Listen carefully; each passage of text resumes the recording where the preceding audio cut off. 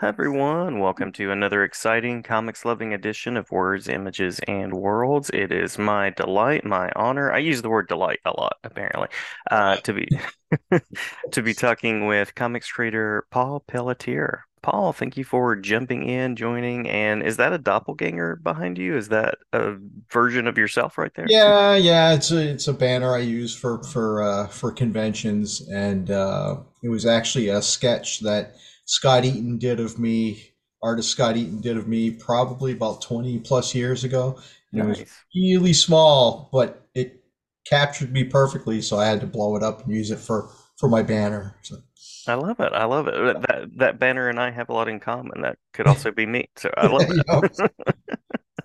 Well, That's a lot of awesome. us comics creators kind of have a similar look too, so I mean, Yes.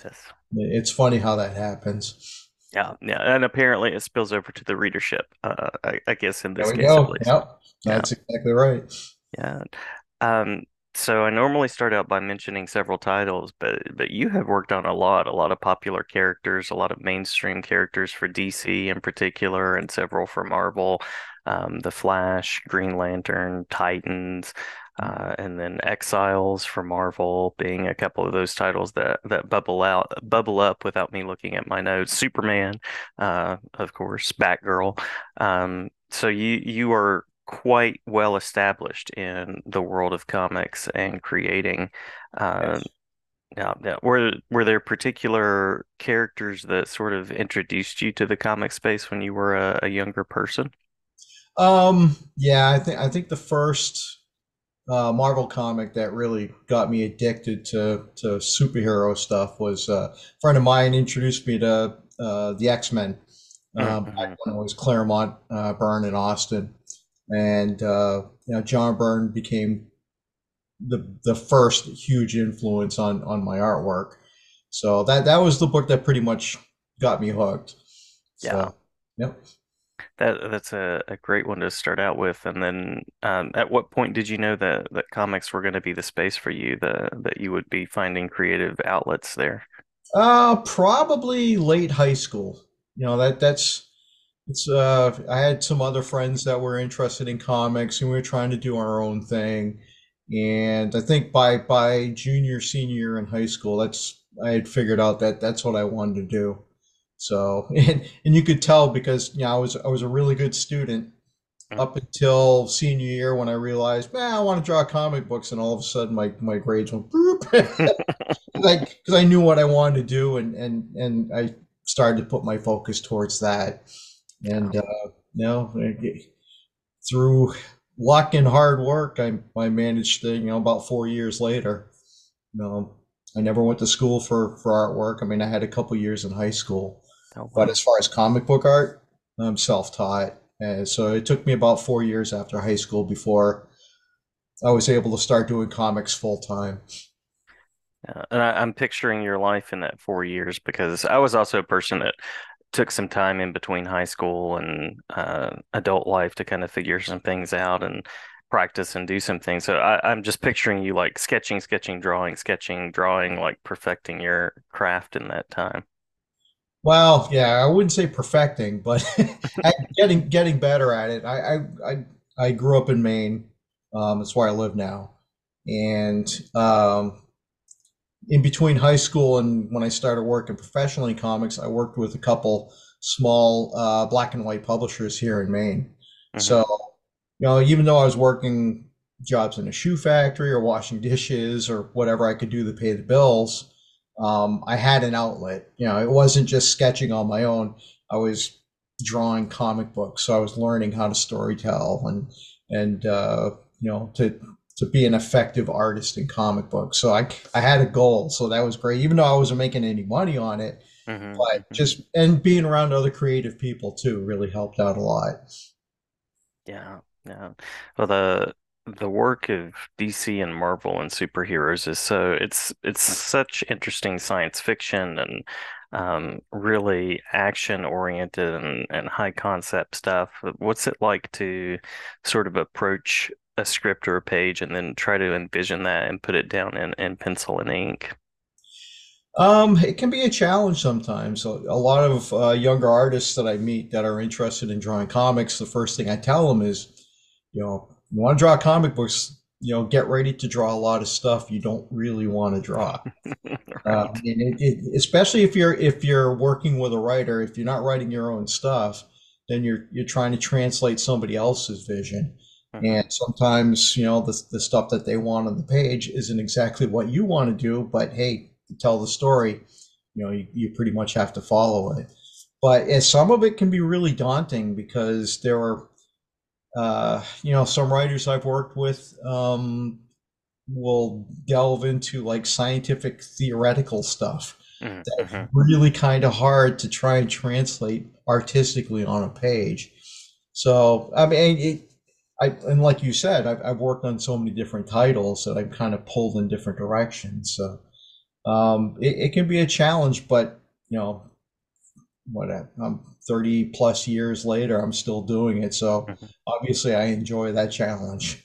Yeah, yeah. And in addition to the science concepts, you get fun things like horses and cars and the things that everybody loves to draw, right? Yep. Or, just a quiet scene in a living room with people talking. I mean, Hmm. because I view kind of what we do as comic book artists as being like a director in a film. But you're Hmm. not only a director, you're the set designer, you're the costume designer, you're technically the actors because you're drawing the expressions on these characters' faces.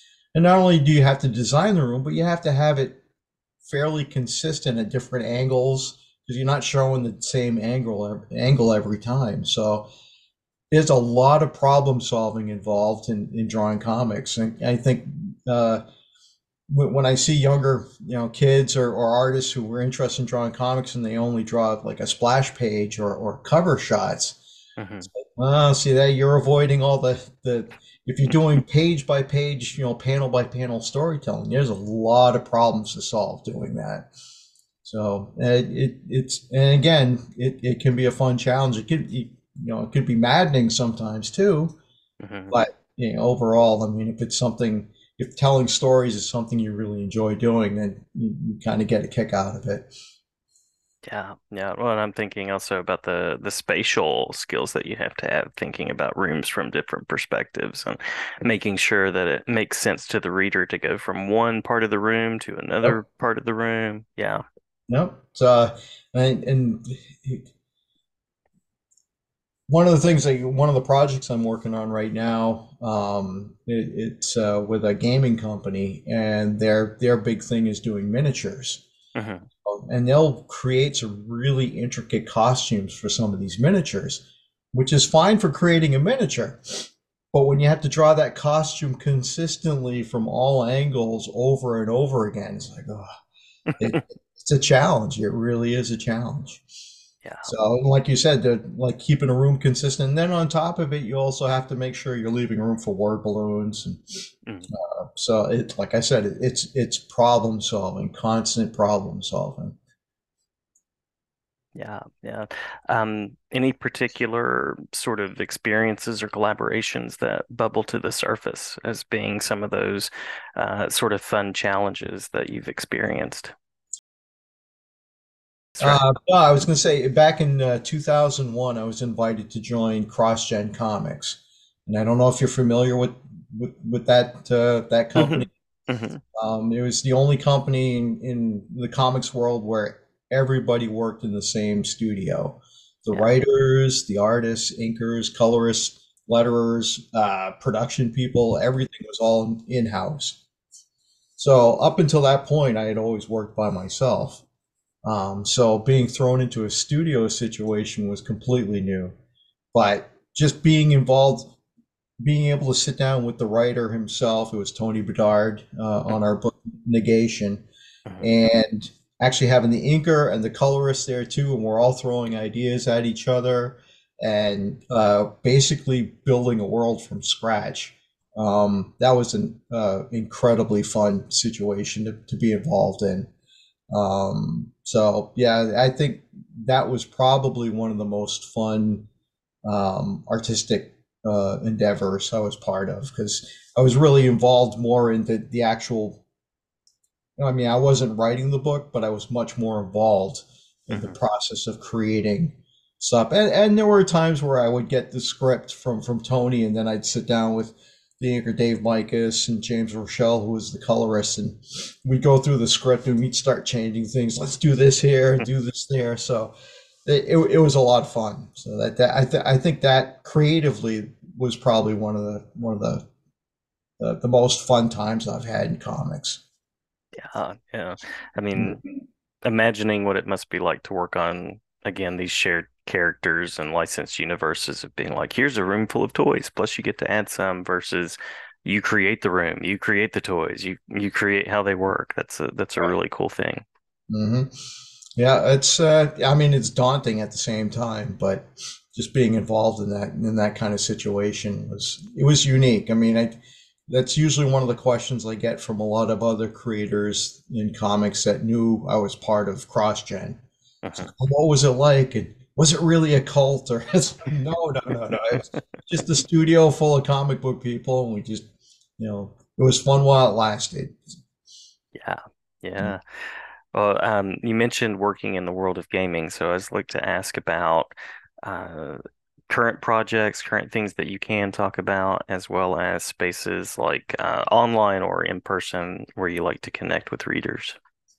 Well, the gaming stuff, I did a graphic novel called The Others for Cool Minis or Not, Hmm. Hmm. and I finished that over a year ago. It's still being colored. It's a 120-page graphic novel, and hopefully that'll be seeing print sometime this year. I'm working with them again on the tie-in for one of their games, and I think they're planning on releasing a San Diego Comic Con exclusive comic. That's what I'm working on. So I'm not really going to divulge who the characters are and whatnot, but Oh yeah, it's yeah. for them. And last year I spent most of the year working with a video game company called Lethos, and I was doing a book for their game Trace War. So I did 6 issues of that. So I mean, technically, I haven't had any comics on the shelves in almost 2 years. Hmm. So it's going to be announced pretty soon that I'm working on GI Joe for Skybound and Image. Oh, So it'll be fantastic. nice to have something on the shelves again. So that'll be cool. Yeah. But most of the time is talking with readers and whatnot. Yeah, I mean, I don't do that many shows, but that's usually the best time to be able to meet people and talk about what I've worked on and where I'm going and whatnot. Hmm. And I've got a website that if people want to send questions, they can always do that too. So yeah, because I have little to no social media A exposure. So wise man.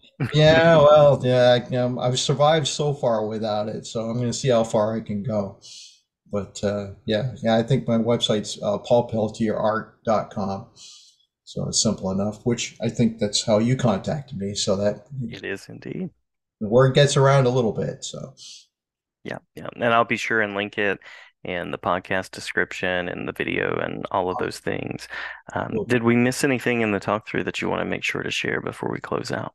um, no, I mean, I mean, working on different books and different writers, it always poses new challenges. And there are some guys like Dan Slott, Hmm. working on She-Hulk and Great Lakes Avengers. He was one of my favorites because his sense of humor taps right into my own. So Yeah, yeah. it's always fun to work with a writer that you can connect with.